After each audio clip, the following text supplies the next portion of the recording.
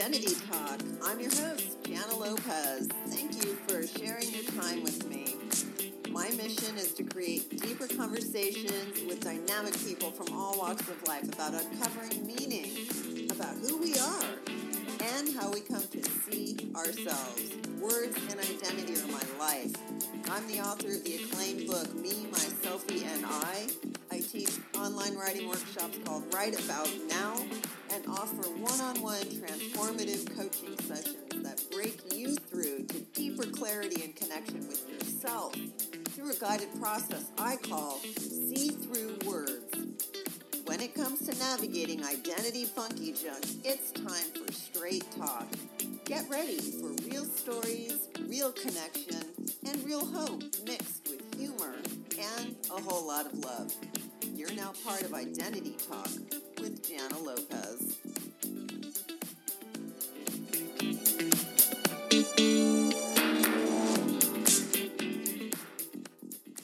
Today's episode is going to be just a little bit different than the ones I typically do in that it's going to be two parts. The first part, I have a conversation with Patrice, and it pretty much goes with the flow of what I typically have conversations about. But come on, Frank Zappa was such an interesting, iconic, and nuanced artist. He had many things that he did, and to honor Frank and really give his fans something more, I invited a guest host, Ty Hitzman.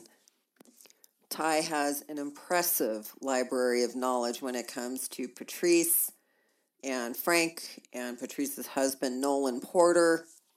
And I just knew he'd be able to cover the level of detail Zappa fans need, want, crave, and deserve. Please feel free to listen to one part, the second part, both parts. Take your time with it.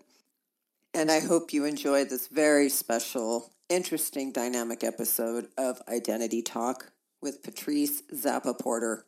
Today, I am super excited to be having a conversation with Patrice Zappa Porter, who, among many things, is, of course, the sister of Frank Zappa, but is so much more, and a talented, creative author and performer and vocalist in her own right, and has done some amazing things. And I just felt like, given she's seen so much and done so much and has had a very interesting life herself, that we would traverse some fabulous ground, of course, covering all the things she cares about today and what holds meaning. So thank you so much for being here with me and for trusting me to have this conversation. I know it's like a big leap of like, let's do this.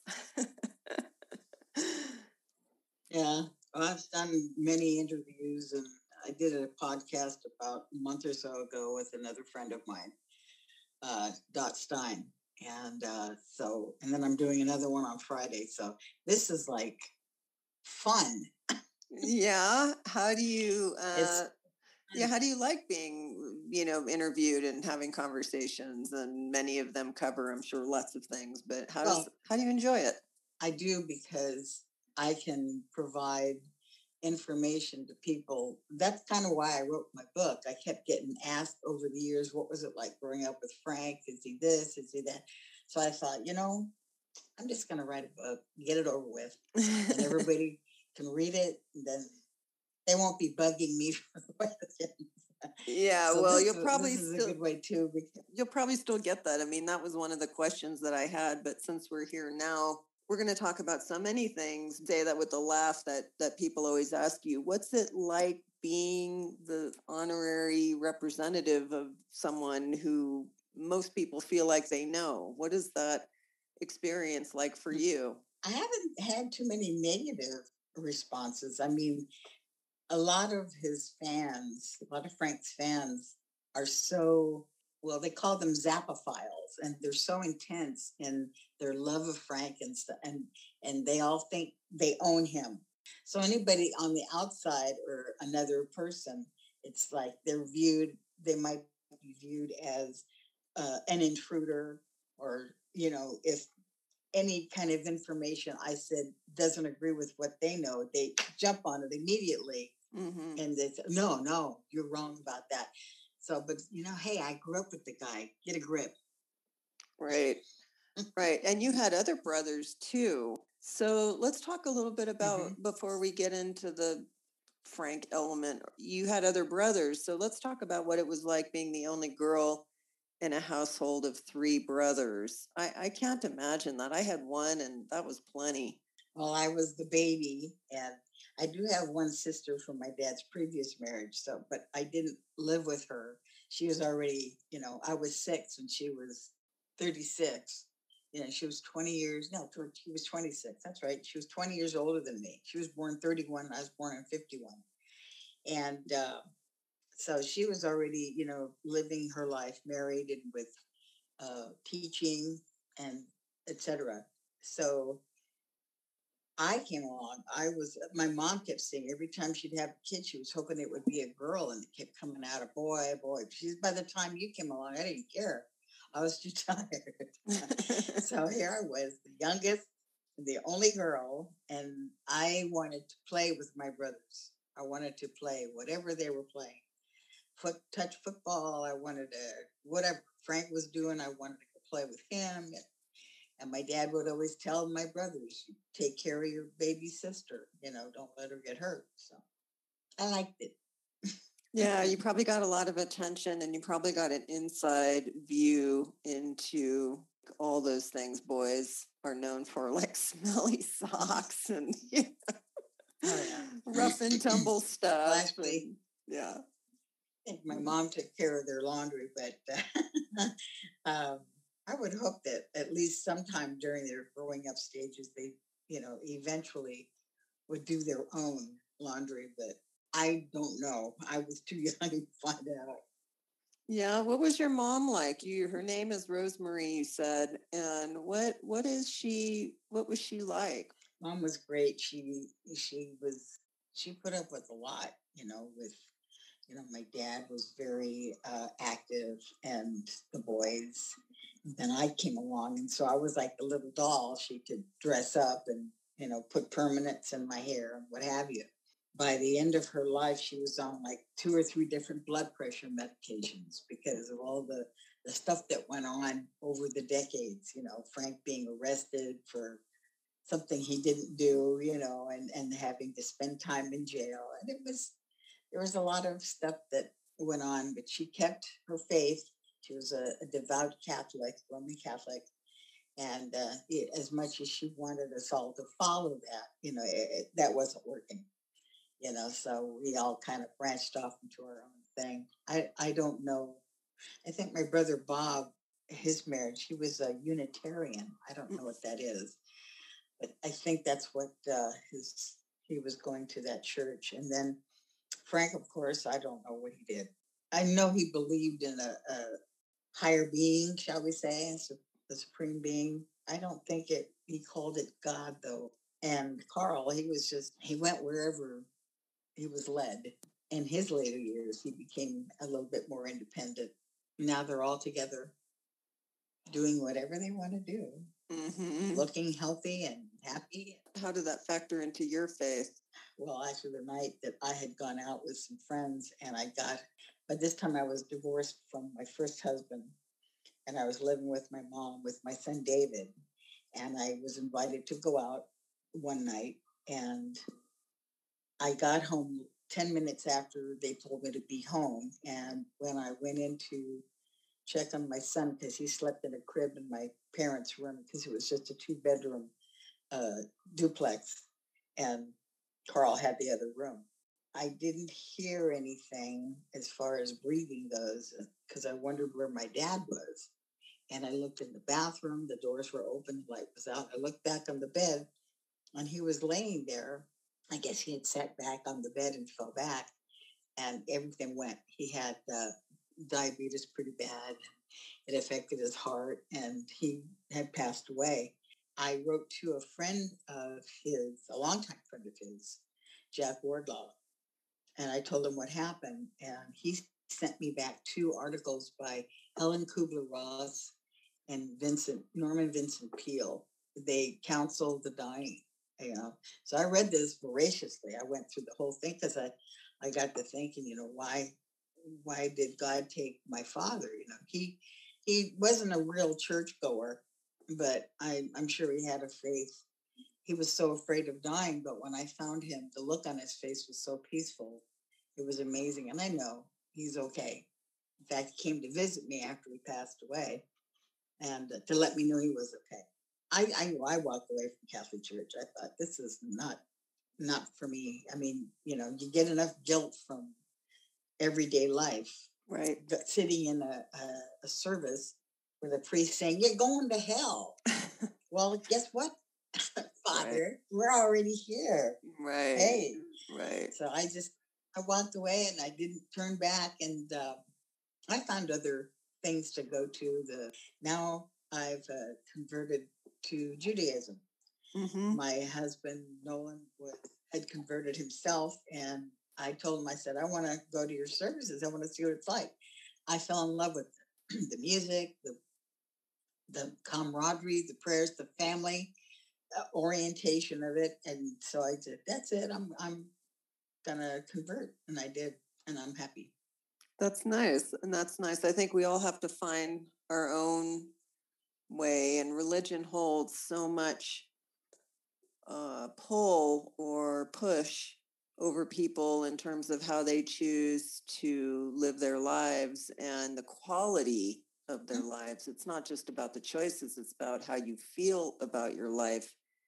And I can imagine, did your mother have any angst or worry about Frank and his choices because he was so vocal about being against the grain? It just seemed like he said and did as he pleased. And I can imagine for a mother who was Roman Catholic, that might have been, that could have been hard. Yeah, it was a little stressful. It was stressful, but, you know, I think my mom and dad were so proud of him for what he accomplished. You know, sometimes when you're with somebody and they have such a strong personality like Frank did, you kind of have to let go and let them do what they got to do. It's just like a parent and a child. You have to say, okay, I've done what I can do. You're on your own. And he went. Well, you see, he surpassed everybody's expectations, music-wise, lyric-wise, thought-wise, everything-wise. And I'm glad to hear that you say your parents were proud of him. They must have been proud of all of their children, it sounds like, and certainly learning how to, I think when we get older, maybe that's when we learn how to let go in ways that are more challenging when we're younger. I think when we first have kids, maybe you experience this too, because when you had your children and you were watching them grow, you know, as mothers, we always want to hold on, and learning the lesson of letting go is like never, it always comes up. Maybe you can correlate now that you're a mother and have grown children and even grandchildren, how your parents must have felt with their children. Do you get perspective of how they dealt with things? My father was very strict with me. I wasn't allowed to date. You know, I mean, it was an Italian family, okay? Both my parents Italian, Greek origin. The name Zappa is Greek. And so he had his way of dealing with his kids. You know, he didn't, and he had a hard time letting go, I think, you know, letting us all be ourselves. And sometimes when that happens, it's like a prisoner finally seeing, you know, a way to get out, and they take it. Being subdued, or I don't know what the word is, you know, cloistered. You know, when the time came, I found somebody and I got out, you know, and it wasn't the right way and it hurt his feelings, but I had my son, and that kind of melted everything. And he loved my son very much. And, you know, sadly, he passed away before he could see him grow up. But yeah, there's differences. with my kids, I got them to where they could be on their own. I taught them, I kept telling them all the time, take care of yourself because I won't be around the rest of your life to hold your hand. And especially when they would go to work, I said, best job you can have, in my opinion, is to work in a restaurant because you get paid, you get to eat. What's better than that, you know? Right. Aside from joining the Army. What was your first job? Right after I graduated in '69, I worked at what was called the Photomat. I don't know if you know what they are. I absolutely do know what the Photomat is. Okay. Yeah. Yellow roof, blue building. You sit by yourself. You got like this much room around you to maneuver, and people would drive up, drop off their film. I'd give them their ticket, and then we'd take all the stuff and the guy would come pick it up, and then they'd bring back the pictures. People would come back. It was cool because I didn't have to deal with any office politics. I was by myself. I could put a radio in there and listen. You know, I don't think I had to answer too many phone calls, but that was a cool job. And if there was a Photomat right now, I think I'd go see if I could get a job. Right. I don't blame you. That would be fun. What were you listening to? You said you put your radio on. What music was in your life and in your house? And did you like your brother's music? I liked, of course, Frank's music. I listened to the records all the time. But, you know, at that time in '69, I mean, there was the Beatles, Beach Boys, you know, that kind of stuff. So when you're listening to that, I'll tell you a story. When Frank came over right after Freak Out came out, he came over to the house and he brought the album, and he was wearing the same coat, the fur coat, the long fur coat that he had on in the picture of the album. And he came over with his long hair flying in the wind. And my mom was changing sheets on the bed, doing mom stuff. And me and I think Carl was there. I don't think it was just me and Carl and mom. And so he comes over and he get out the little record player and he puts on the album, you know, and we're listening to I'm Not Satisfied, came to Who Are the Brain Police. And the part where, you know, I'm going, I think I'm going to die. I think I'm going to die. And I'm looking over at mom and she's looking at me and we're both going, whoa. And Frank goes, isn't this great? I said, yeah, Frank, it's bitchin'. It is. It was. You're used to listening to the Beatles and the Beach Boys, and all of a sudden you're listening to this. So it was quite the culture shock, but I loved it. Yeah, and it must be interesting or sort of surreal to have somebody who's your brother you've grown up with, rough and tumble, you've hung out, you've done things, and then to hear a song or music that, I mean, did you expect that kind of music from him? The thing is, one song was called Status Back Baby. I was supposed to sing that song. He was going to have me sing it. And it was the one, I'm losing status at the high school. I used to think that it was my school. Ooh, and then, you know, goes on from there. And I was supposed to sing that, but something happened and I didn't get to. So he was also going to have me do a bunch of songs that he wrote on an album and call it My Brother is a Mother, which is the name of my book, but it's instead of it's a was because he's not here. But my first husband didn't want me to do it. So that's the last time I let a man tell me what I could and couldn't do.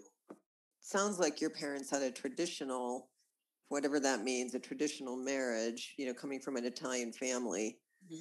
And then growing up in the 60s, 70s, where things were changing around ideas about marriage and stuff. So how did you find your own way about who you were going to be in that? If you were married to somebody who wasn't really supportive, or even, you know, maybe they had different ideas, how did you find your way as a woman? Like, this is not going to work. Well, after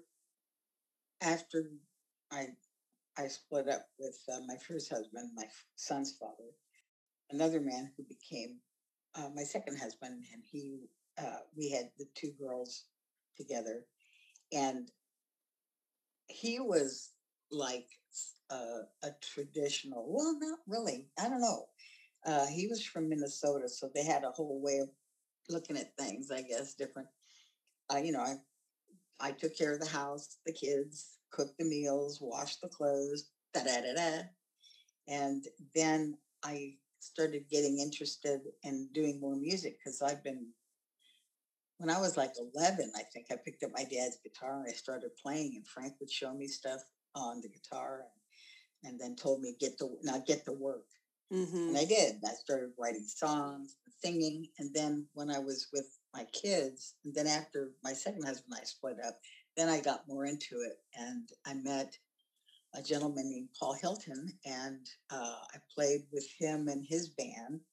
And we did we played different places.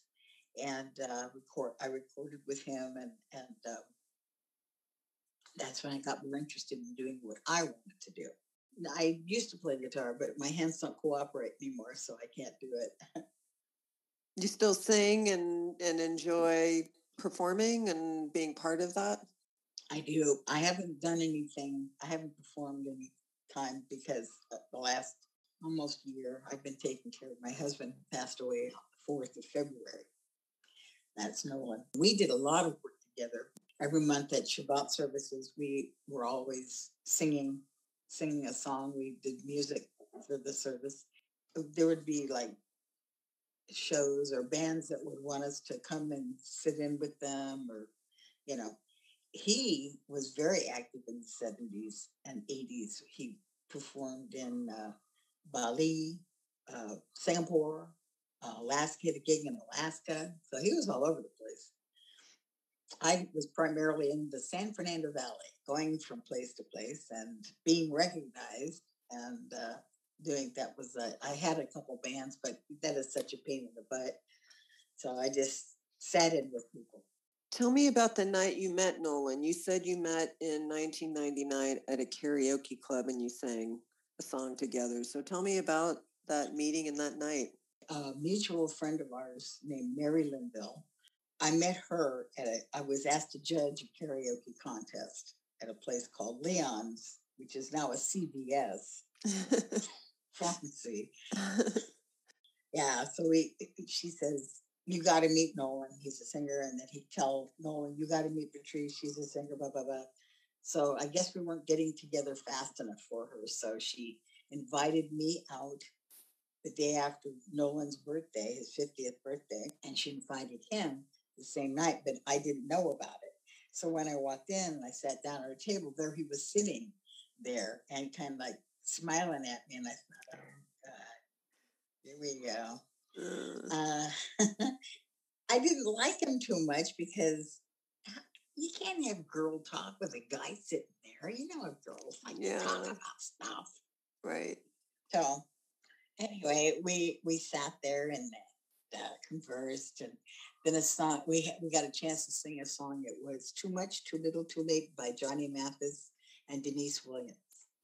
So we got up and we started singing, and as we're singing, we're kind of like looking at each other, going, "Whoa, this sounds pretty good." That was it, and we just started making music after that. He would come over and I'd make dinner, and we'd figure out, let's go somewhere and see if we can get gigs. So we try different places to get gigs, and that wasn't so successful. So we decided to do our own show.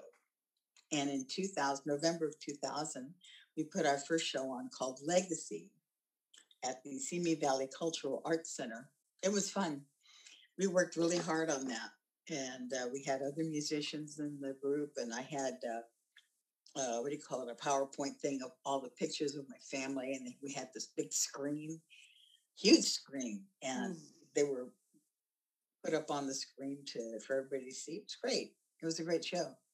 Yeah, that sounds nice. And I hear the love when you describe that, being able to create with your partner like that, being able to be creative with a partner like that, being able to explore and express things that you care about, to me is the ultimate part of love or form of love, if you can find that. And it's not common that you can. Well, we struggled. We struggled a lot, in our early years. Many things were happening, with my family, with his family. We didn't start being together, living together until 2004. We met in 99. Sounds like 5 years, Yeah, but I don't do math. yeah, yeah. It took a while. We finally found a place to move into after my mom passed away in 2004.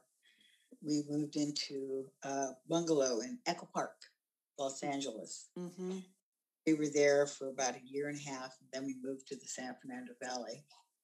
And we were there for 14 years until he passed in February. And now I'm up in lovely Ventura. Ventura is lovely. When you guys were build a life and create a life and figure out what that meant, by then there were things about yourself I'm sure you knew about who you were. There were things about himself he knew who he was. How do you feel like you were able to blend your lives in such a way? Like, you said it took 5 years. How was it that you were able to blend lives? Because you alluded to the fact that it wasn't easy at first. He was not, he'd been married once, and I guess that spooked him enough to where he didn't want to try it again. But it was okay to be. Well, the day I went in for a hysterectomy because it was necessary, we're in the room where they prep you, so they gave me the happy shot, and I just kind of looked over at him and I said, I'd really like to be married to you. You look like a frightened horse. And he says, oh, I don't know what kind of husband I'd make. I think I make a better boyfriend. I said, nah, you suck as a boyfriend. You'd make a better husband. One of the cards he gave me, I think it was a birthday card, it's a picture of a little boy and little girl, and they're kissing. And you open it up and it says, he wrote something. Then at the bottom, he says, you make me want to be a better man. That's sweet. So I think I got to him somehow. That's sweet. Yeah, he would always say, I don't want to lose my freedom. I said, what are you talking about? When have I ever said to you, you can't do something? Never. I said, okay, you got it. See, it won't hurt. When he finally did ask me to marry him, I got down on one knee and he says, what am I waiting for? Will you marry me? I said, oh, yes. And it's going to cost you so much money.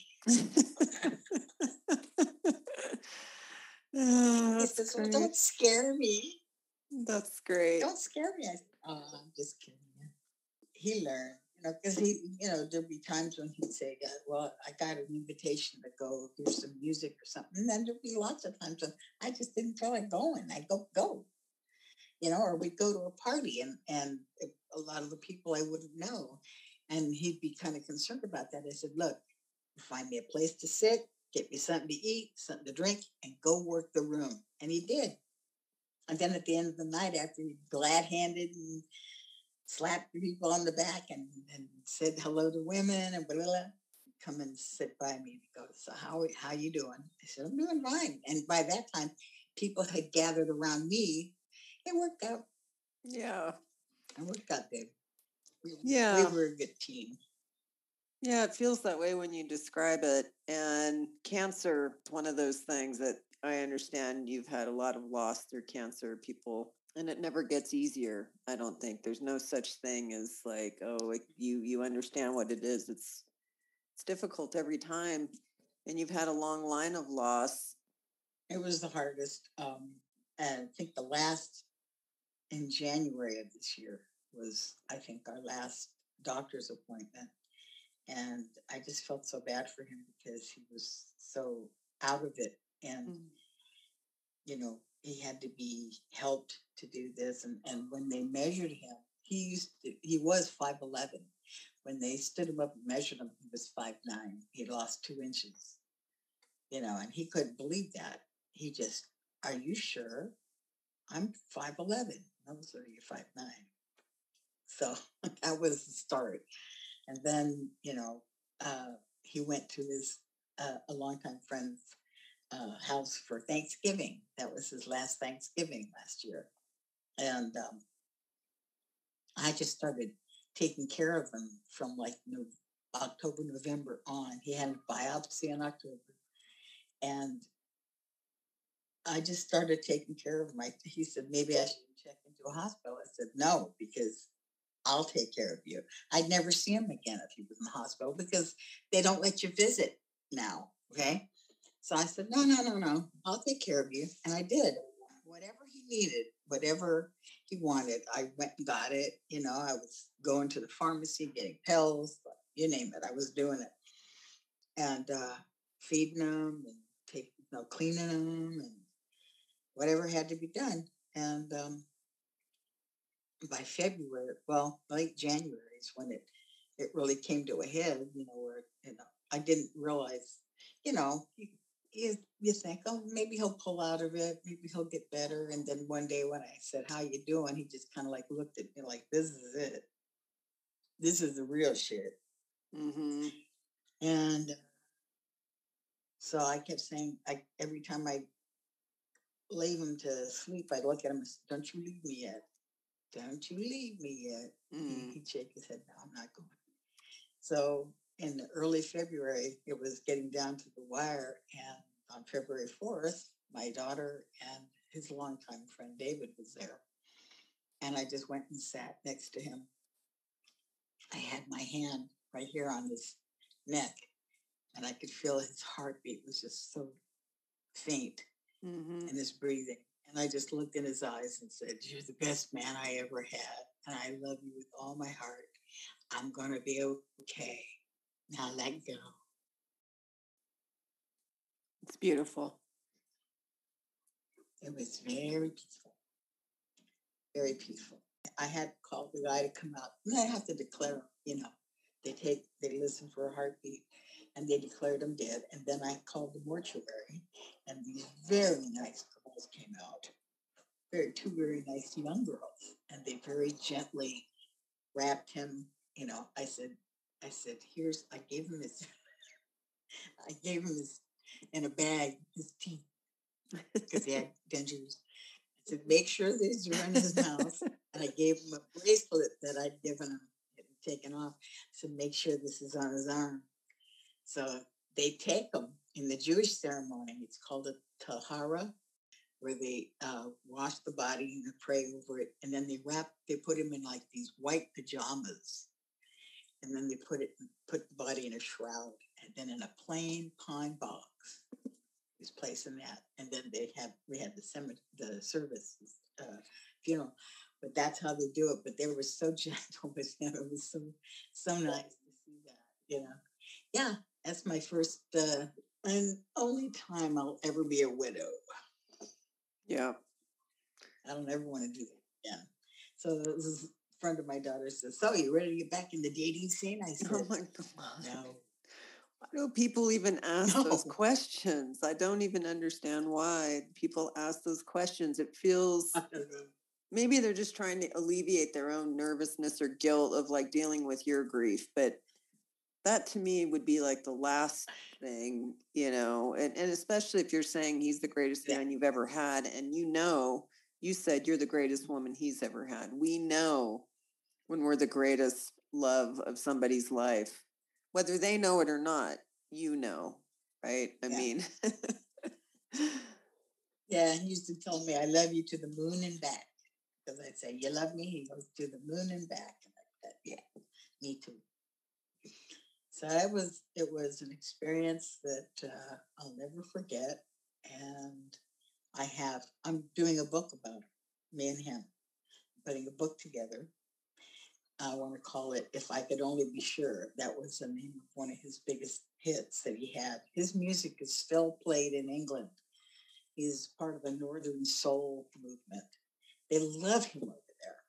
When the night that he passed, I was, after being numbed out for about an hour, I went online and I posted it with a heavy heart. I announced the passing of Nolan Fordham. It got there to England like that, all over the place. I mean, it was immediately, everybody knew. Yeah, it was an experience. I don't mind talking to people, I mean, if I was sitting in a restaurant and a guy came over and sat down, wanted to talk, that's a different thing. But there's no way I'm going to fall in love with somebody that I can think of. That's not even in my lexicon right now. I understand. Maybe after I turn 80. Yeah, no, I definitely understand. An interesting thing to be in love and to have love and what love teaches when you're open to it and what it gives you. And I know what that feels like, but you can't always translate it for people who aren't ready or can't see it or don't afraid of it. It sounds like you were both open-hearted and what it gifted you, and to be with somebody at that point at the end of their life. I always think about what death teaches us about life. The lesson is there. It's undeniable that you can't have one without the other. So to be with somebody that you love, your life's great love, and in their passing, what did it teach you about life? To share, Mm-hmm. be more sharing, to be a little bit more tolerant, because there is so much that I am intolerant of after having experienced the crap that comes out of some people. And I'll shut it down before it gets started. But, with him in this climate that we have today of Black Lives Matter, and because Nolan was born and raised in Los Angeles, California, beautiful Black man that just like people loved him. I mean, he was so well loved, and he loved people. He liked to, I used to tell him, Nolan, you're too nice sometimes, and there are some people who do not deserve your niceness, your kindness. They don't deserve it. So I was watching his back. I used to watch his back a lot, because I knew when somebody was trying to take advantage of it. I could smell it, and I wouldn't allow. I tell him, no, I don't want you to associate with these people because they're going to hurt you. I learned a lot of stuff from Nolan about music.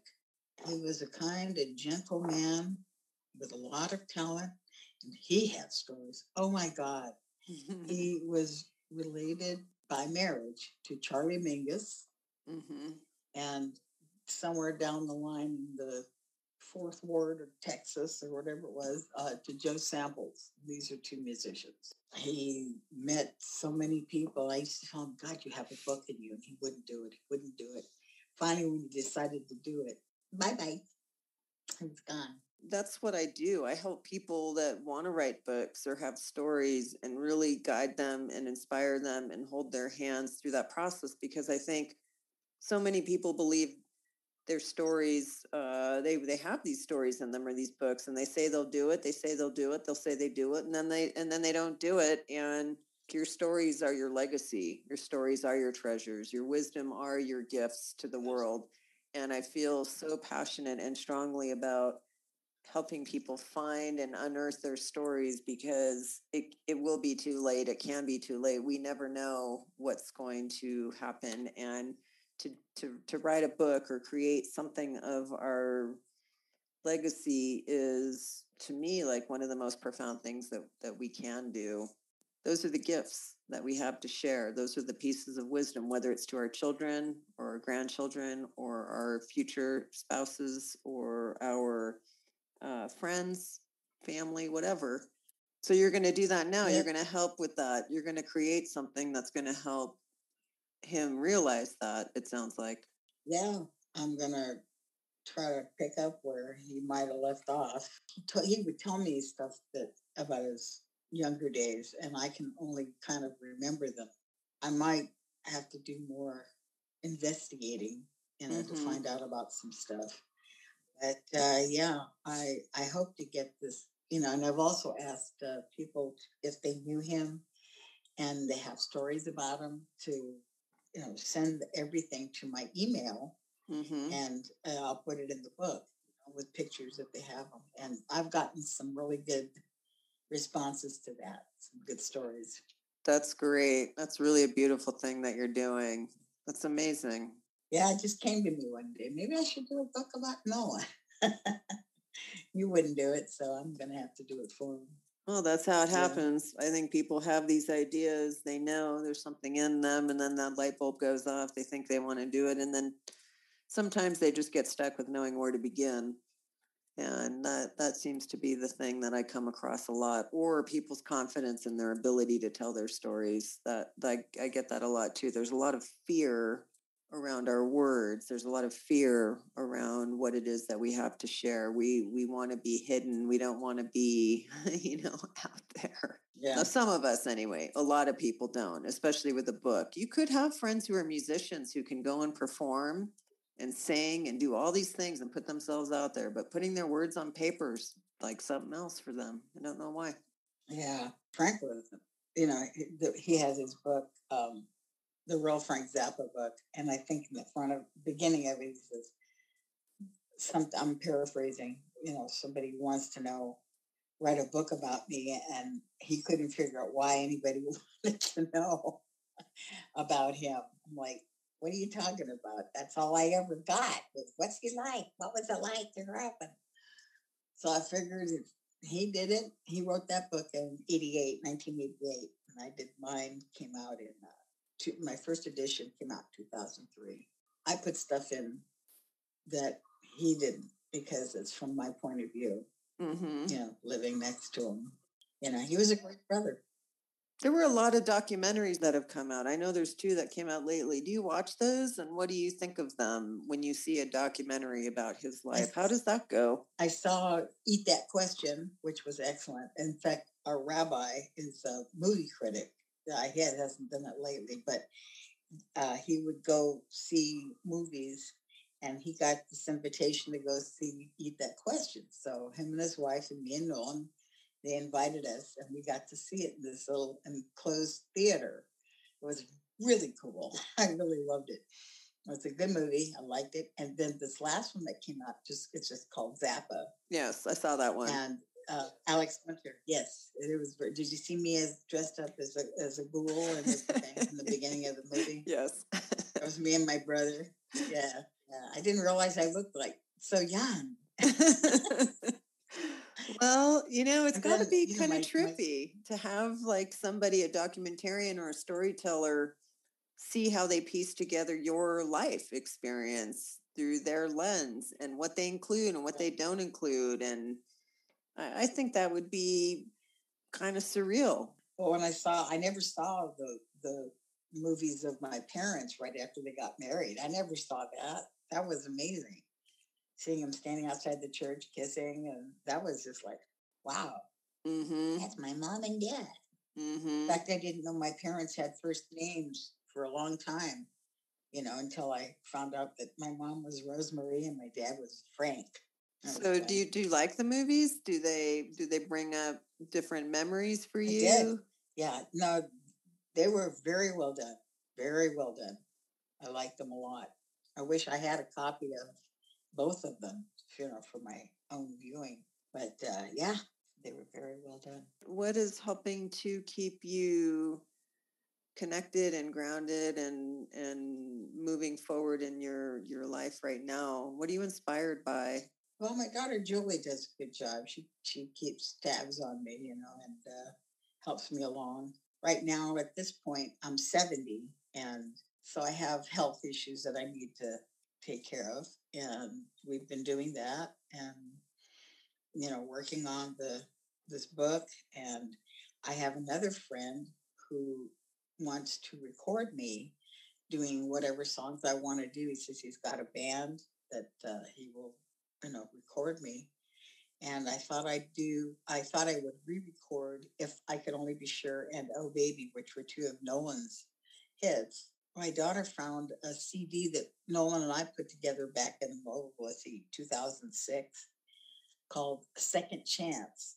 It has some songs of us together, and some of him by himself, and some of me by myself. How fantastic! I want to put those on the CD. It was I went, wow! I guess I hadn't heard this CD in a long time, and I'm fantastic. Whoa, this is some good stuff. Yeah, that's great. Then I got a few things going. I do a lot of stuff on the computer during the day, and I have a 50-inch television set I wanted to buy this when Nolan was alive. I wanted him to have the pleasure of watching a 50-inch television, and it didn't happen. So I said, you know what, damn it, I'm going to get it myself. We have to have the things in our lives that make us happy. What is all the suffering, right? What is all the self-annihilation and guilt and fear and shit that we pile on ourselves that keep us from being in our own lives fully and completely and honestly? And that's something that I learned in the last year and a half-ish, a very profound lesson in my own growth around being honest with yourself and being in conversation with yourself. You cannot cherry pick your experience. You can't only have the good stuff without some of the hard conversations and the difficult stuff that it takes to be fully accounted for and present. Yeah, it's an interesting journey. I'm here till I'm going to ride this thing till the wheels fall off. Kind of beautiful and messy and tragic and funny and absurd and interesting and entertaining and beautiful, right? It's all there. I mean, we can choose, right? We have choices all the time. Being open and being in love, meaning having love, giving love, or we can be confined by our own narratives of other stories, can keep us from so many things. We're great storytellers to ourselves. We're great tricksters, and you miss it all. I would say some stuff imprisons us. Mm-hmm. It keeps us down. Mm-hmm. And once you realize that you hold the key to the lock on those chains, that's when you open up and you're a lot freer. I formed a group on Facebook called the Great American Widows. And I got a lot of women that were, wanted to join and stuff. Some of the people that request to join the group are a lot of people from Nigeria. Mm-hmm. That really aren't widows or widowers, or rather. One guy I talked to yesterday, because I asked them if they don't answer the questions, I asked them, "Are you a widower?" And they'll write back and say, "Yes. Why do you ask?" Or "No, I'm not. I just want to find somebody on this." I said, "No. That's not what this is about. This is for widows and widowers. If you want to meet somebody, go to another site." Oh my God. That is kind of prayful, I think, to capitalize on people's grief like that. I put a disclaimer where you post things. I said, this is not a meat market, MEET. This is not where if you want to do that, go to another site. This is for widows and widowers that want to share experiences about their life, their stories, whatever, vent, cry, whatever. I want to find a woman I can love. Well, that's fine and dandy, but not here, dear. First of all, you're what, 14? Everybody here is way over 50, okay? So unless you have a mother complex, get the fuck out of here. Get the fuck out now.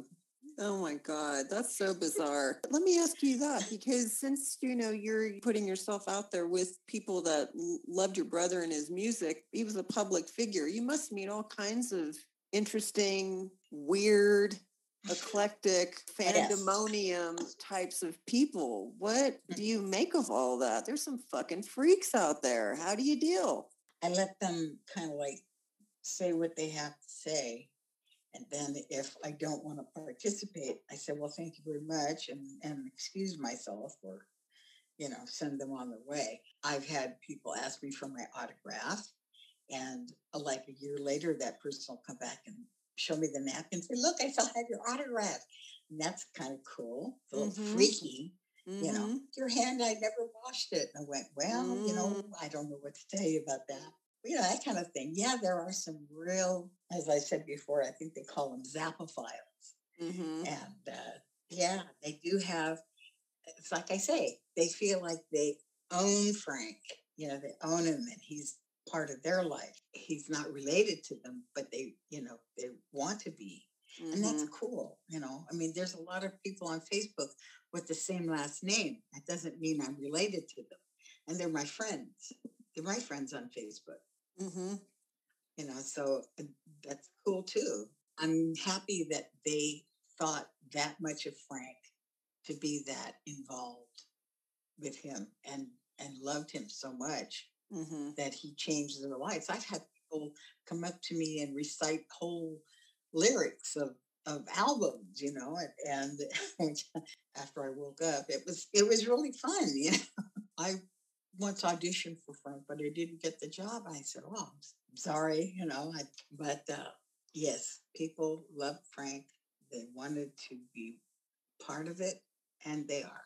As long as they love the music, I'll never turn down a friend request from somebody that is a fan of Frank. That's always going to be there. As long as they don't want to do me any harm or try to take advantage of anything, that's okay. But when I smell that, when it comes up, we don't discuss it. Ty had given me some things and showed me some things, and what I learned and appreciated was, with anybody, whether it's your brother or any artist, is the quest for exploration and curiosity and experimentation. And he appeared to not be afraid of going into places creatively with his expression, and he was honest to himself as he did that along the way. And I admire anybody who puts themselves in that position of like exploring and creativity and expression and not giving a fuck what anybody says or how it goes or what they think, and trying all forms, all mediums, whether it's the writing or the music or the composing or all of the aspects that he built his creative expression on. I mean, that is fascinating to me. That's so admirable for anybody who's willing to do that. Mad respect, as they say. Yeah, his thing was, I write music for that I like, that I want to hear. And if you like it, that's fine. If you don't, that's fine too. But he was primarily entertaining himself, I think. He wrote a play called Hunchin' Toot in the 80s, and he was auditioning singers to sing Spider of Destiny, and I auditioned for him. Unfortunately, the song was in the key of B. I don't know anybody that sings in the key of B, but someone did. And it was that Thana, Thana Harris, who recorded Spider of Destiny. And I was so disappointed. I wanted so much to do that. But, hey, when you're an alto, yes. And as I got older, Frank he wrote a song called The Planet of the Baritone Women on Broadway the Hard Way. One day when I was at work, this was like in 1991. Yeah, he calls me up and I'm talking to him on the phone. He says, "Well, it's nice to hear you're a baritone in your old age." Okay, I'll take it. Yeah, Frank was great, and like I say, his fans are great too. They're people of substance that found something that they could identify with and love. And like I say, I've had people tell me that he changed their life with his music. And, I wasn't going anywhere until I heard Frank, and then that was it. I was hooked. I'm glad to know that. That always makes me feel good. How are you going to keep your inspiration now? You said we started to talk a little bit about when I said, what have you learned about life? And you said about sharing more and being more open and tolerant. That was a good one. What else is keeping your inspiration and where your heart is in your own life right now? Sometimes when I listen to some of Frank's stuff on YouTube or something like that, and it just tickles me, and some of the stuff, and that keeps me going.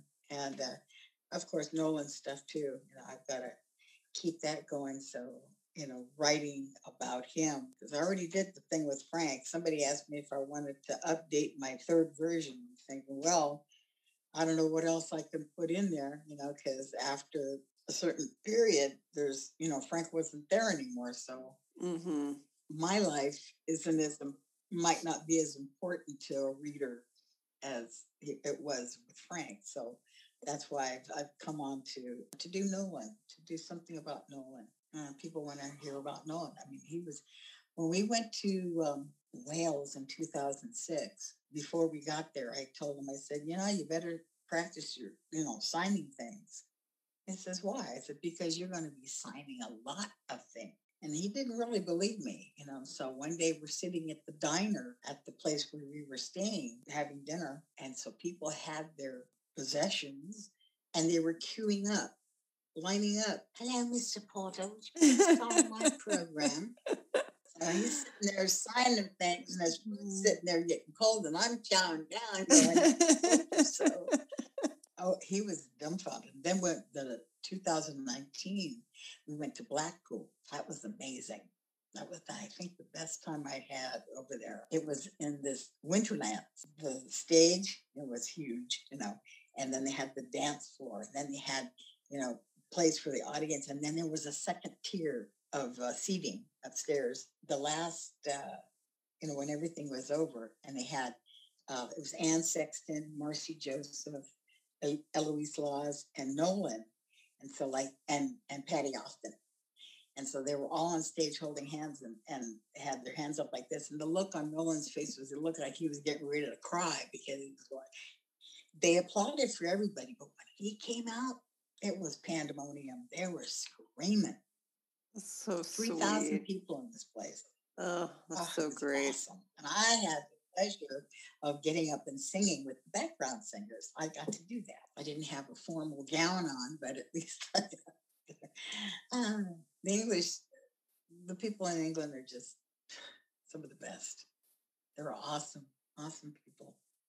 They kept saying, why don't you guys move here? And so we talked about it. I said, God, we could do that. We could move there and buy a little pub and call it Nolan's. I love it. We'd have that place packed every night. Well, you'll have to include that in your story if you can write into what would be the club, who would come, what does it look like? It could be an interesting prompt for yourself. I learned the difference between a wine bar, a pub.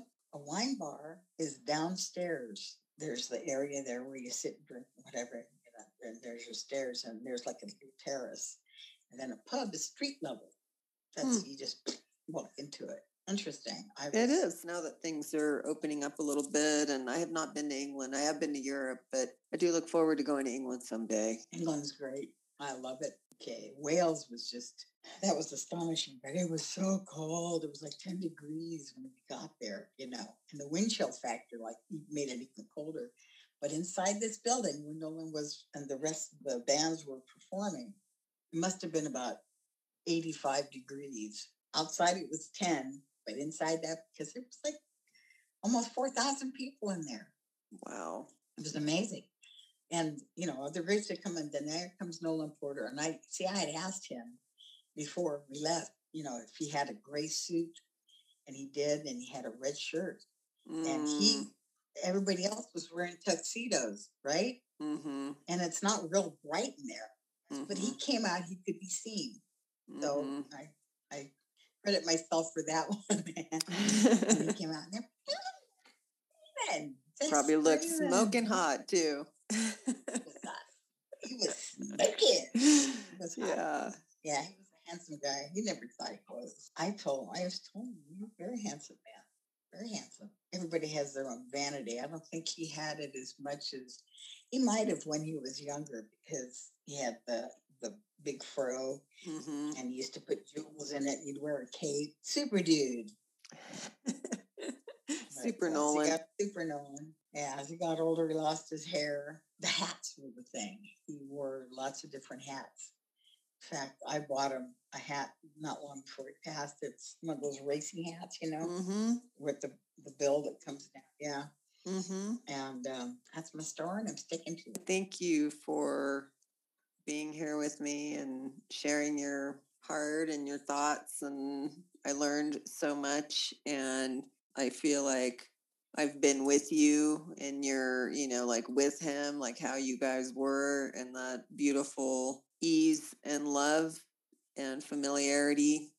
And I admire that. I really do. Thank you. And thank you for asking me. You're a very nice lady. Thank you. I appreciate it. And if there's anything I can do, if you ever get stuck or you need help or just want somebody to bounce ideas off of, related to your book, that's what I do. I'd be happy to give you some inspiration or guide you or give you some support in that way, because I know how important it is for you, and you've helped a lot of people, and there's probably times when you could use a little bit of help because you're so busy helping others. So I would extend that to you if I could ever help in that way. Well, thank you. Thank you very much. Patrice Zappa Porter. And thanks everybody for listening. And where can they get information about your books? Very good. Mm-hmm. Okay, my books can be ordered from crossfirepublications.com, all one word. And my email is Pattie Ford5, which is PATTIEFORD5 Well, we're going to look forward to reading your future book that's going to be out sooner than later. We'll make it happen. Yeah, I'm going to try and get everything to my publisher by November and see if he can put it together. I mean, even if it came out the first of next year is okay. I'm just giving everybody a lot of time, because I told, if you want to send something in, they want to know when's the deadline. I said, I'd like to send it in by November. So if anybody out there knows or knew Nolan Porter, definitely help Patrice out with stories or photos or something that would really add to the experience of the book for sure. Yeah, just send it to my email. We'll get it going. Thank you, Jana. Thank you so much. Thank you so much for listening to part 1 of Identity Talk with me, Jana Lopez, as hostess, and our guest, Patrice Zappa Porter. As I mentioned, you're in for a real treat with part 2, and my guest host, Ty Hitzman, a true Zappaphile, and he gets down into the nitty-gritty about Frank, Patrice's life, Nolan Porter, and the Zappa family. So stay tuned, part 2 with my guest host, Ty Hitzman, and guest Patrice Zappa Porter.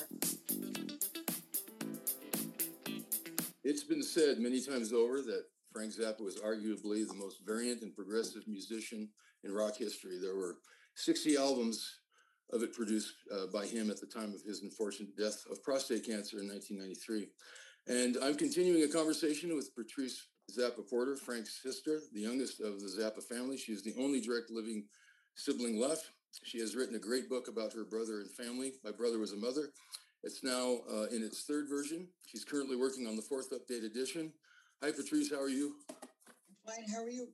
Well, great. Yeah, I know Jana just interviewed you, and I'd like to continue a little bit from her convo and concentrate a little bit more about your dad to start. I find your father a very interesting person. I thought that from reading Frank's book, and then, of course, yours that expounded a little bit more. I understand he worked as a barber to pay for college tuition, which I didn't know until your book, but he had like a major in history, and he became a teacher in mathematics, and many may not know that he wrote a book on how to use those skills to win at various things, gaming and so forth. And he was a meteorologist. And Mark, can you expand a little bit more on his ventures in these fields? Yeah, he wrote a book called Chances and How to Take Them, and it was published in 1966. And one of the things I remember him doing in preparation for doing the book, we had a house in Montclair, California. And we had a fireplace. So the carpet, then there was the brick, the hearth right there where the brick was. And he would throw dice up against this brick and write down every progression. I used to sit there and watch him doing it. I didn't know, but now, then I figured it out. That's what he was doing for the book. Another thing he told me one time was if you have 23 people in a gather, 2 people will have the same birthday. Really? You tested it out? Have you found that to be true? I think I did it one time, and 2 people had the same birthday. He's a smart guy. I understand his relationship with Frank, a bit strained, perhaps with the other brothers as well. I know because you were the baby of the family and you explained that. And I understand he passed in 1973. Frank, he had much more to do. His music and his life morphed in many ways, but it almost seems there could have been a sort of a shared camaraderie between the two, like, sort of alchemy of sorts. And, they say great minds think alike. It seems there may have been some sort of a cosmic crossing of sorts somehow that was missed between the two of them. Yeah. Could be. So the other things with your dad, like he was a meteorologist, and was it for like a news station or? I don't know where his reports went to, but he did do meteorology. I have a picture of him. I wish I could find it, but he's standing there holding onto a weather balloon. Yeah. Maybe some people have seen it. He was very creative in his mind. He liked numbers were easy for him, and I must have been a dismal disappointment because I skated out of algebra 1 with a D minus. Numbers together just don't make sense. Yeah, they don't to me either. Right? A plus Y equals Z or 1 or something like that. I don't get it. I don't either. We can see, of course, where Frank got his, who he took after in that regard. But Frank was like a C&D student, was he? Pretty much, he's waxed on many times about the education systems and his how dismal it was and all that. So I understand he wasn't that great of a student, but a lot of geniuses weren't. I understand Einstein wasn't necessarily either. I don't think it was that he wasn't a good student. I think it was he was bored with what they were teaching. Because he told, there's a statement that he made that he knew more than the teacher was talking about. Sure. And that's why he quit college. He went to Chaffey College for, I think, a year or two, and that's where he met his first wife, Kay. But he just got sick of it. Sure. I think it's even worse now, but yeah, the education systems, I think they're worse now than they ever were. You've mentioned a bit about your mom and him coming over to play a bit of music. Was there anything that your dad, or your mom for that matter, that they possibly liked, I guess by 1973, at least for your dad,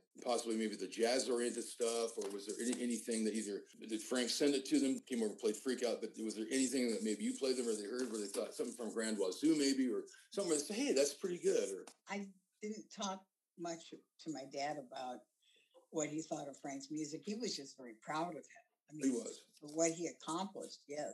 Yeah. My mom always liked country western music, and Frank, I think he was poking a finger at it laughingly with Lonesome Cowboy Bert. And San Bernardino, possibly? San Bernardino. Well, no, that was more, I think that was more about his time in jail. When he had the Studio Z. Yes, right. And some guy was posing as the detective. Yes. As a car Willis. He even came on our property one time and he wanted to arrest Frank. Father was 5'6" and Willis just towered over him. My dad was just poking his finger in his chest. Wow. Get off my property. And I'm standing there going, okay. Yeah. I always thought that was amazing too, because when Frank talked about like with long hair and all stuff, but in those days he still had short hair, and they still seemed to be out to get him in regards to that. It was quite They were interested in catching him, I think, making movies. They thought he asked for a sex movie, and Frank says, "Well, videos are kind of expensive. Why don't you let me do an audio?" Right. So him and Lorraine, his girlfriend at the time, made oohs and ahs on the video, and they had to edit out the laughing, And when the guy came the next day, and he handed him, or Frank was holding on to the tape, and the guy says, "Well, here's $50." And Frank said, "No, the deal was for $100." And at that moment, everybody bust in, and they just started taking things out of the studio. And he went, they went before the judge, and the guy went to jail for 10 days. Yeah. Ugly jail, as he called it. Your mom and dad, what was their take on all that? I think we became ostracized in our little community. The girls I used to walk to school with, I was no longer allowed on their property. Christy and I forget the other girl's name, Barbara or whatever. If you guys are watching, tough. Yeah.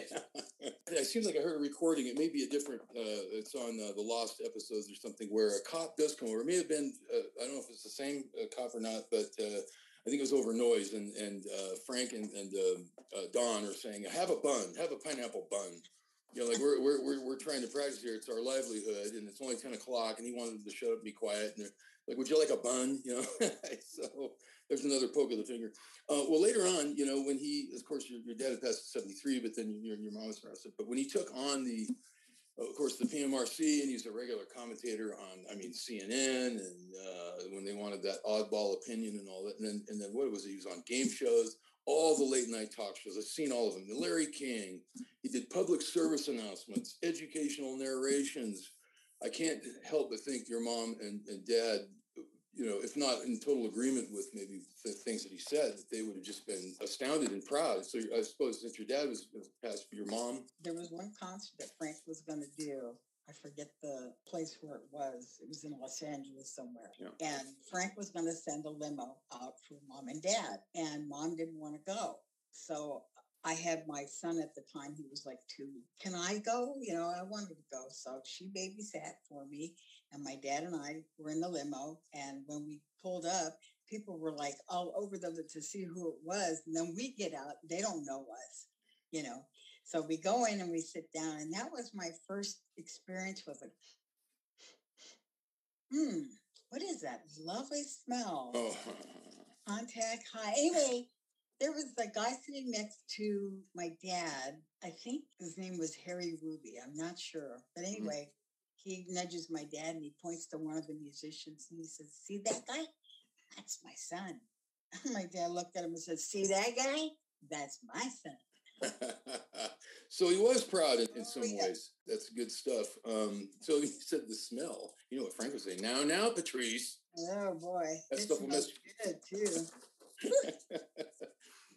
So since that's just mentioned, we'll just throw that in. So, the drug thing, which Frank explained many times over. What was your take on his feelings about all that?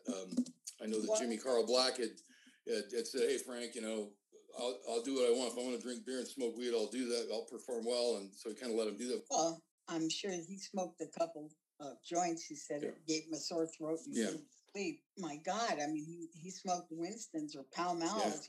Those are the ones with no filters. Yeah. So I don't. Yeah. Why a joint would give him a sore throat, I don't know. Anyway, I, wasn't doing anything. I never did anything like that. Do any drugs. He was against them. Yeah. And as he said, it gives some people a license to be an asshole. Asshole, yeah, that's true, and then others not. But I think it was such a good influence regarding that, because people would have thought, certainly, I know I did before I was really ever into him. I probably didn't really think about it, but I probably would have thought, oh, this guy's a big doper. But it just goes to show. So I would concur with with him on that.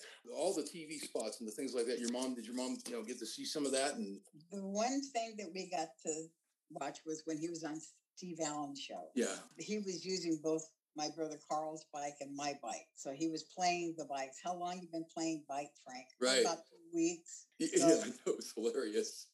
So that we got to stay. That was on my birthday, I think, close to my birthday. But my mom let me stay up late and watch that. So other than that, as far as, I don't know, she might have seen the interviews and stuff, but she always wanted to hear country western music.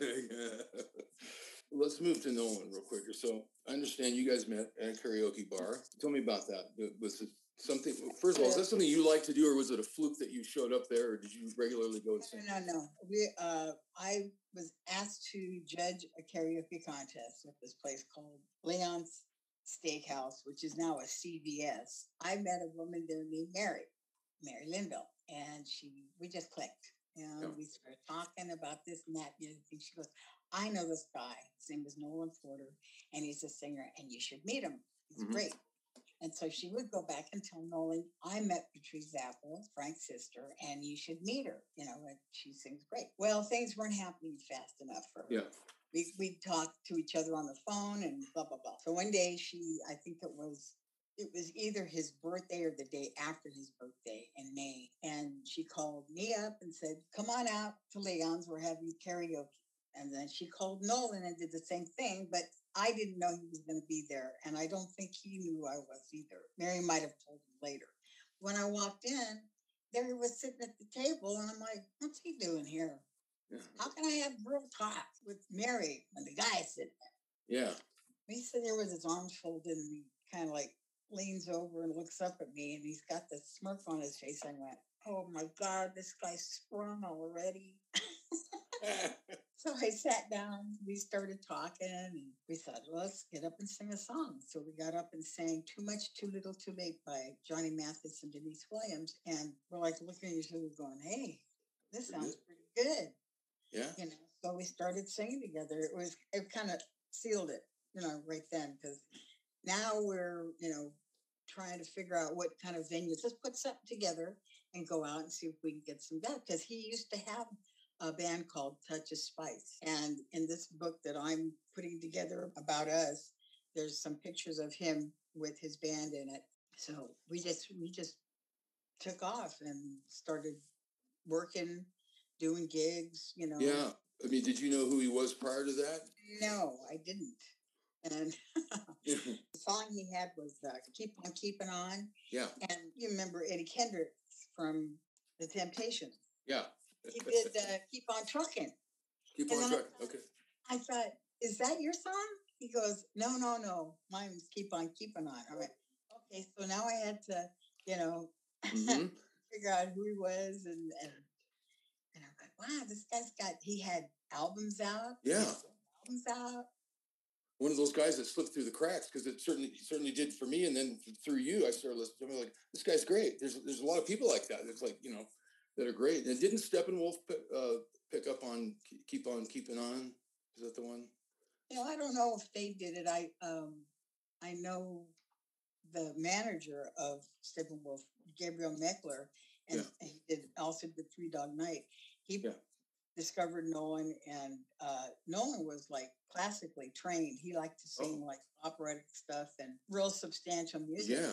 So he sent Nolan to Jamaica and says, submerge yourself in reggae and learn some rock and roll, learn some other stuff, So he came back, and the rest is history. They started making music.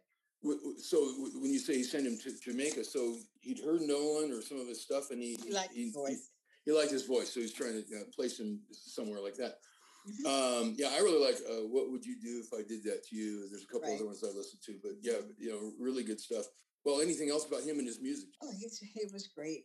He loved to perform, and he hadn't been doing much of it when we got together. We ended up moving in together about 2004. And 2005, I got an email from somebody, a friend of mine, who had gotten an email from somebody over in England, wanting to know if Nolan was still alive. And so he sent that to me, and I wrote them back over there in Prestatyn and Northern Soul.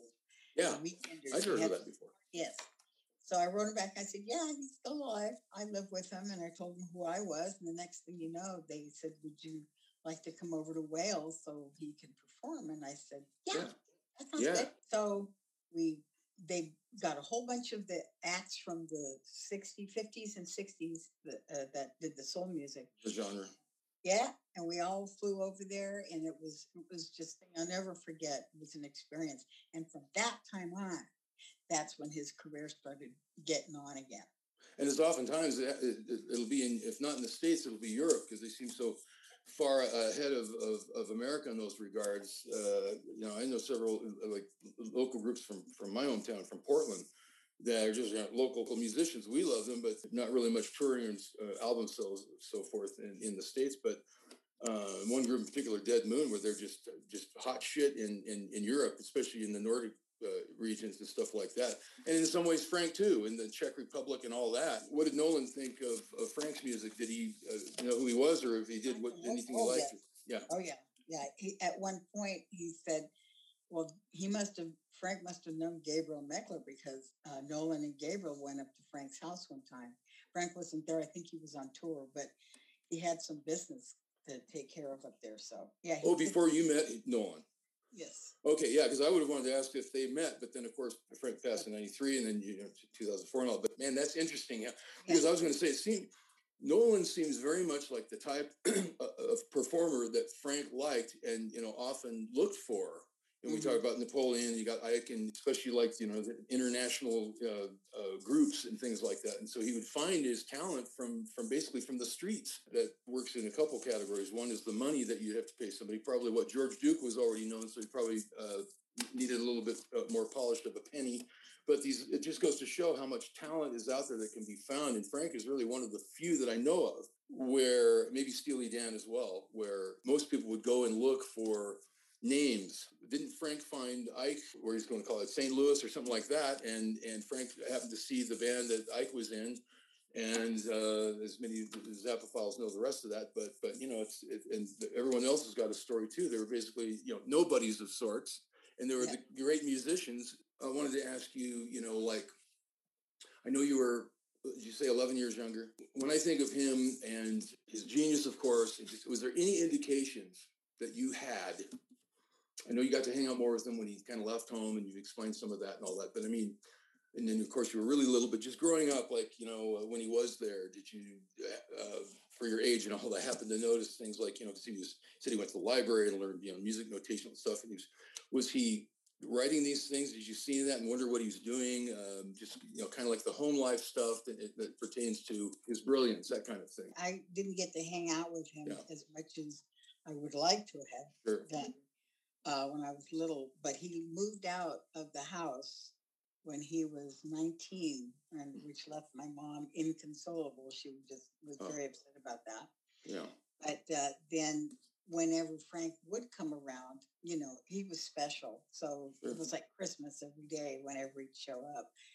And when we lived in Montclair, he was putting together, songs for his first, I guess, for the first Freak Out album. Yeah.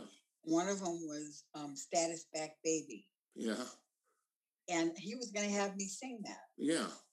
But something happened, and and then when in like 68, 69, he was going to have me do an album of songs that he wrote. He was going to call that My Brother is a Mother. Right. That's where the name of my book came from. And I just suggested that we call it My Brother Was a Mother. I knew he was going to do something. I never doubted it. Loved being around him. He was the one person in the family that I could say what I wanted to. Sure. And I guess I must have been outrageous sometimes. My mom would get so exasperated. She goes, "You're just like your brother Frank."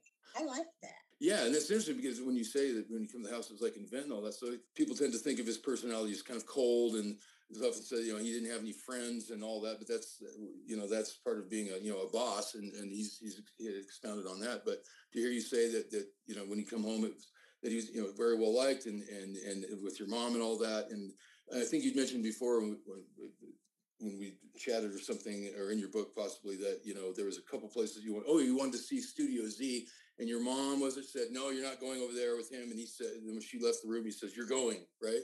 Stuff like that. He came over. I was sick one day from school, and it's like often got colds, and he came over and said, "What are you doing home?" I said, "I'm sick."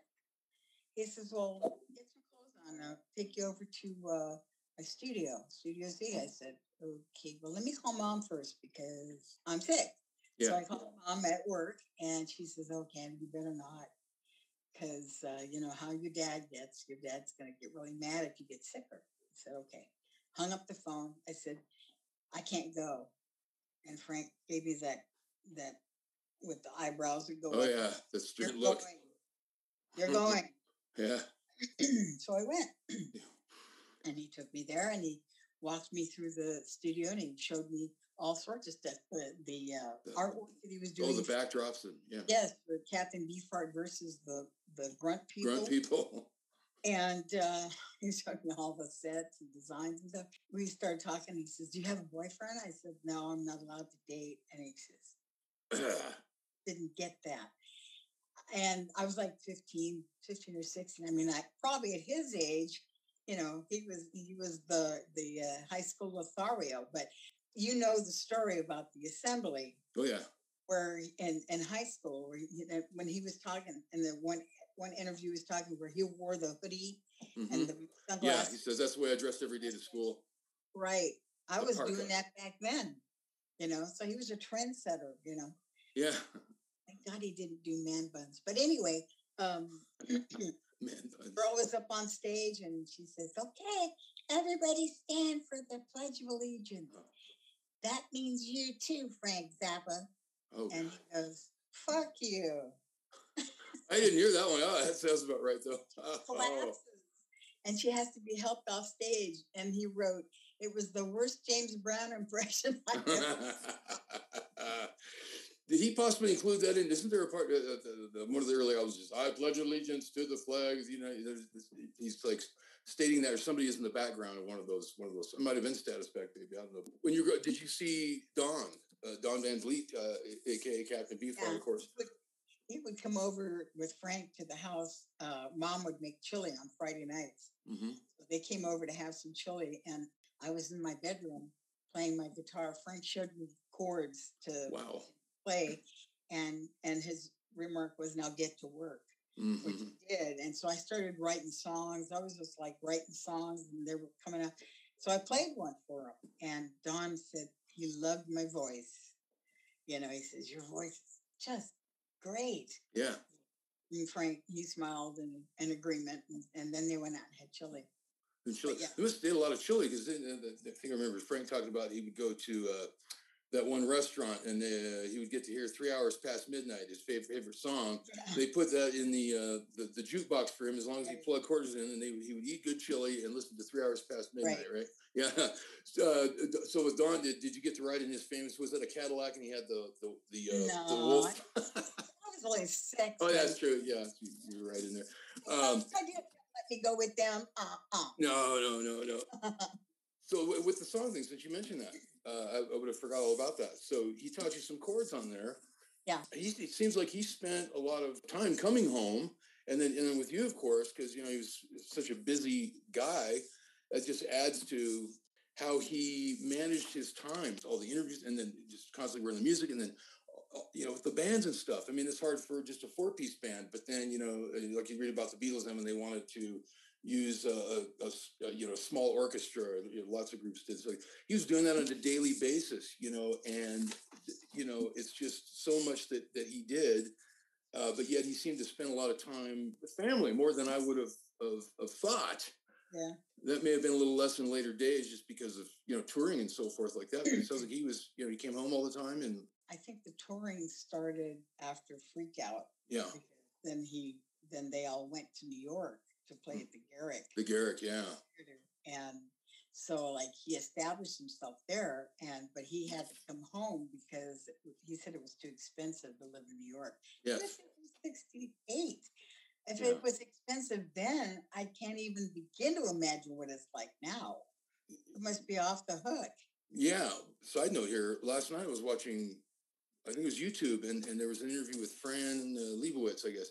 And she mentioned that in New York, it's too expensive to live in New York now than ever. She says, people still find a way to live here. That's what she said. Like, I just caught that. That's interesting you said, but yeah, it probably was. He seemed to like New York and not LA, I guess. So he would come home and still, find time for you guys and so forth. Those Garrick Theater shows, that was like a cornerstone. I mean, that really taught them. I mean, they were doing nightly for weeks on end and all that. And that's when he was really starting to show his politics, that was probably misunderstood at the time. The thing with the Marines coming in there, and he says, go get drunk and come back. They did. And then he has this baby, and what would you do to that if you're in Vietnam, all that, and they ripped it up and all that. It got blamed on the band when it was really, it was a point of irony, much like Black Sabbath supposedly being satanic when they're wearing crosses and they're talking about anti-war stuff. And that's really where Frank and the Mothers were going. People are so superficial about lyrics and imagery and so forth. You can watch a Vincent Price or a monster movie or something, and people get it. That whole misunderstood. Yeah, I mean, the endless practice sessions and is the work at home. What's your take on all the time that he spent just doing all this time? I'm surprised he had time to comb his hair. Who don't have a family? Oh, look at his hair. I mean, does it look he didn't comb it. That's why he did all that stuff. He didn't comb his hair. Yeah, he was busy. I had to make an appointment to see him on Christmas Day one year, 81. I was dating this young man at the time, and he made for us at home at my house. He made Christmas dinner, prime rib and the broccoli and all this good. He was a chef. He was a cook. And so my mom babysat my kids, and John and I went up to see Frank. And as we were walking through the house, there was Gail in the kitchen with a big pot of broccoli bubbling on the stove. Yeah. And I came down into the studio, and Frank was sitting in a big stuffed chair. And I said, Frank, you should have been there. John made the best dinner. prime rib, and I started naming off all the stuff he cooked, and Frank's going, prime rib, huh? I wonder what Gail's got cooking Broccoli. Christmas. And I said, she's got a lovely pot of broccoli for you on the stove. He sat down and he said, broccoli, huh? On Christmas Day. Oh. Rub it in, just a little bit. Talking about the house, what did you think of that house? I never got to see what it looked like until, of course, it went up for sale, and then the Zillow or whatever, they had pictures of every room, and of course, most of their stuff is out there, and we know what his office, the basement looked like, and all that stuff. But I mean, what a cool house! What did you think?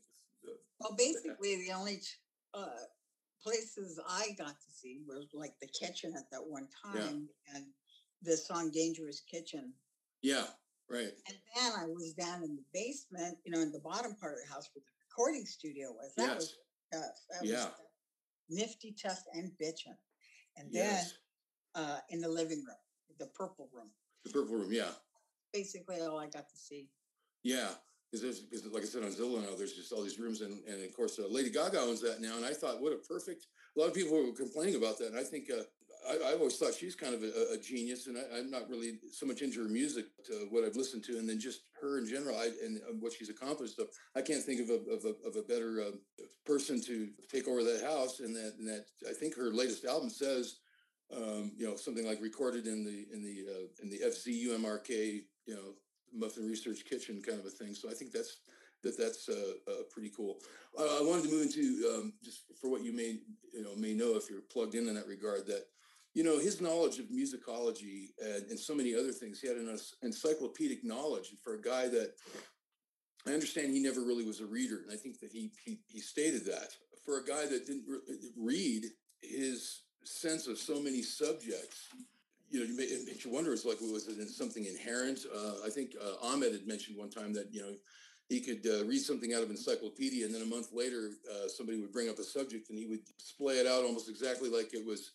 And so that he must have had some sort of, inherent, if not a past life, knowledge of things, his innate ability to, conceptualize various topics. He was asked to do a speech for a conductor's symposium or something, where he was to get up and talk to schooled and trained conductors and so forth. And I've read that. It's hilarious. He's saying, get a day job. What you're going to end up eating is brown and lumpy and all that stuff. And he said, I have a high school education and, all this stuff. So he's like, almost like light years ahead of these people. Not only going to get conductors, but I understand them. Like most conductors don't necessarily play instruments, but either way, the musicians and or the conductors, he was schooling them.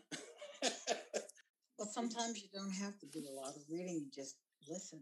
Sure. Keep your mouth shut and your ears open and your eyes. Yeah.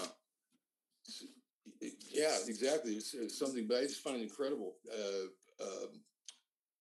I had no idea. I mean, everybody's got their own unique story, but mine in a nutshell was, growing up, it seems like, if I was asked or whatever, it's just very distant, where I thought, yeah, you're like, hey, Underneath the Yellow Snow something, or was it a cartoon or something, and then I think the dental floss thing, but I don't think I really ever heard anything. Maybe in high school, I'd heard the part of Dancing Fool. Hey, I got it all together with my disco clothes. I'd never really listened to a full song until I was in high school, and I graduated in 82. About in 80, Joe's Garage, the song was playing on the local KGON rock station there. And I remember hearing it when I was in a class. There was one class, I think it was a jeweler's class, where we were able to have music in there. And I'd heard it quite a few times, and I thought, this is like Joe Walsh meets Weird Al Yankovic stuff. I thought it was curious, and I knew it was Frank, and I thought, yeah, and the only other thing I knew about him was that I had a Grand Funk album that said produced by Frank Zappa. So I kind of, without ever thinking about it, I kind of thought the guy did music, probably failed, and then he's a producer or something like that. He did joke songs and all that. I was actually offered to go to a concert that same year from a girlfriend I had, asked me if I wanted to go see Frank Zappa. It was that same year, Joe's Garage. And I declined, and then I remember them coming back saying, God, he was so awesome and all that. That was all I heard. Then in, was it 1987, I was working at a restaurant, and the chef there would play music. He turned me on to things. And one day I heard some guitar on there. I thought, is that Santana? Is that whoever, And then he walks in, he said, that's Frank Zappa. I said, what? So we went through all that, and I said, can you bring me something else by him? Sure. So he brought me an Apostrophe. I took that home, listened to him, I was just blown away. I was like, I don't know what to think of it. And then it was One Size Fits All. And that's what hooked me, because I was like, I don't know what the fuck this is, but this is awesome. It just went from there. And then it wasn't just the music. It was like all the other things I started learning about him. So it's like I became a fan in so many different directions of this guy. Now with YouTube and all of the interviews and the things that are still coming out, it just amazes me. He's like 5 different guys. The whole presidential thing, I wish that he could have ran and George Carlin could have been the vice president. When was the last time you got to see him? Don't remember the last time I saw him, but I do remember the last time I talked to him over the phone. It was May of '92. Mm-hmm. I called him up to see how he was doing, and he says, "Well, I have my good days and my bad days. Today's one of my bad days." I said, "Well, don't worry, Frank. Hell doesn't want you, and no, heaven doesn't want you, and hell's afraid you'll take over." And he laughed. He thought that was funny. But I told him I loved him and I wanted to come and see him. And he says, "Well, not right now." Yeah.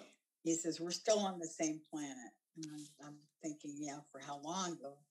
But I never got to see him after that. I did write him a letter in time. It was a 3-page letter. He called me at work.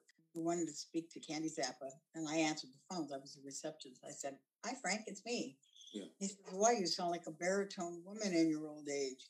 Gee, do you think that song was written for me? Planet of the baritone women. Yes. Anyway. He maintained that sense of humor. He had a very stoic, he had a very stoic position regarding, the illness. Didn't seem to stop him any. Sometimes I've heard people wonder if somehow thought he was going to be able to beat it. But then there's, of course, a couple interviews, the one in particular where I forget which it was, probably May of that same year, where he seemed a little more resigned to it. But it didn't seem to stop him. They were asking him, like, "How do you want to be remembered?" He said, "It doesn't make any difference." And I would disagree with him on that. I think a lot of people would. He absolutely will be remembered and is. And he was. He may not have had any idea about just how huge he was, is, and is going to continue to be. Anything can happen, but he's going to be a tough act to follow, to beat in so many different directions. I don't think that humanity has begun to scratch the surface on the importance of your brother. I think he might have had an inkling of his mortality because, he was only 52. Yeah. And I'm 70. So I figure if I've outlived that, I got a ways to go. It's like being on a deadline, okay? You got a lot of stuff to do. So he was just cranking stuff out and working like a demon, trying to get everything done. Yeah. The same thing with Nolan. I think that a couple of years before they told him he had advanced liver cancer. He started losing weight and he was not feeling well. And when put it in your face like that, hey, this is what you got. You kind of have to rearrange your thinking. So we were doing all sorts of stuff last year. Yeah. We were going all sorts of places because he, without saying it, I think he knew that he wasn't going to be around, but he wanted to give me a good time. Sure. Take me places so I'd have, enjoy it. The time came, and I'm just glad I was able to be with him. Sure. When it all ended. And places in particular you guys that you wanted to take you to, or you wanted to go? Or? I'm up here in Ventura now. I've been wanting to live here for over 30 years. And I finally got my wish, unfortunately, without Nolan, which I wanted him to be here. Yeah. But we would come up here almost every weekend and visit my daughter, who I live with now. We would come up here and just go to all the different motels. Even though with the shutdown and everything, some of these places were still open up here. Yeah. Mm-hmm. So we went to the Pierpont Inn, which is just fabulous. Couldn't believe how beautiful that place was. And just all different kinds of places, our favorite haunts. And we go out to eat and just have a good time. Good. And he wanted to show me that at the time before, he wasn't able to do it anymore. And that happened. His immobility happened like the end of October into November. And that's when he started taking the cancer medications. And I think the medications are worse than the disease. That's what, that's what they say in many cases. Yeah. That's with the prostate cancer, I think it wasn't too long after that they made some major breakthroughs. Possibly would have worked, but that's been certainly a fairly common thing, has been, but they've made big strides in that department. We can get this back. And your dad was working for the military, all that. And we talked before about volunteered for some different testing. They put things on his arm, that kind of thing. And then he would bring some things home. And I think you or Frank had mentioned something about his dad brought back some mercury and Frank was hitting it with a hammer and it was exploding everywhere and all that. So, as far as like your brothers, because they all seem to pass from, various things, and it's nothing nefarious necessarily. People die of different things, but I couldn't help but think possibly if there were some, and maybe even with your dad, with different chemicals and stuff that were around. I know your dad had gas masks for you guys for various reasons, understandably. If you think that there's possibly any contribution that could have happened that you want to speak about, I think most people know about Bob and his disease, which I forget the name of, and then your brother Carl. Anything you want to? If there's any weight to any of that at all that you think, or with Carl, he passed last November along with my sister Ann, who was from my father's first marriage. I have his death certificate, and there's nothing mentioned on it about COVID, but that's what they said he died from. I see. Okay. Oh, a myocardial infarction or something. Yeah. That had to do with his heart. He had diabetes. He had, those kind of things. Okay. Passed down from my father, grandfather, my father. I got it. Carl got it. Bob and Frank didn't get it, but Bob got amyloidosis. Right. That's the stuff that his doc told him that he thought our father had, but didn't know anything about it. Yeah. Passed it on. So then Bob told me to get tested. I did. And I carried the mutant gene. My mom, she just passed she was like 91. They said she had diabetes mellitus. I have no idea what that's about because she never took any medication for that. I think it's for the type 2 or something. I'm trying to remember for my medical background. But as far as Carl, he was not retarded, but he was not as, I don't know how to explain it.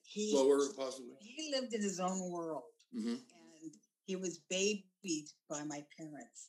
So he never went out to live on his own. He always lived with my parents. And then when my mom passed, he got kicked out of the house, came and lived with me. And then he moved to Arizona with his friend Jerry I was telling you about. Yeah, right. He stayed with Jerry until Jerry passed. And then he moved to Michigan with Jerry's family because they wanted him.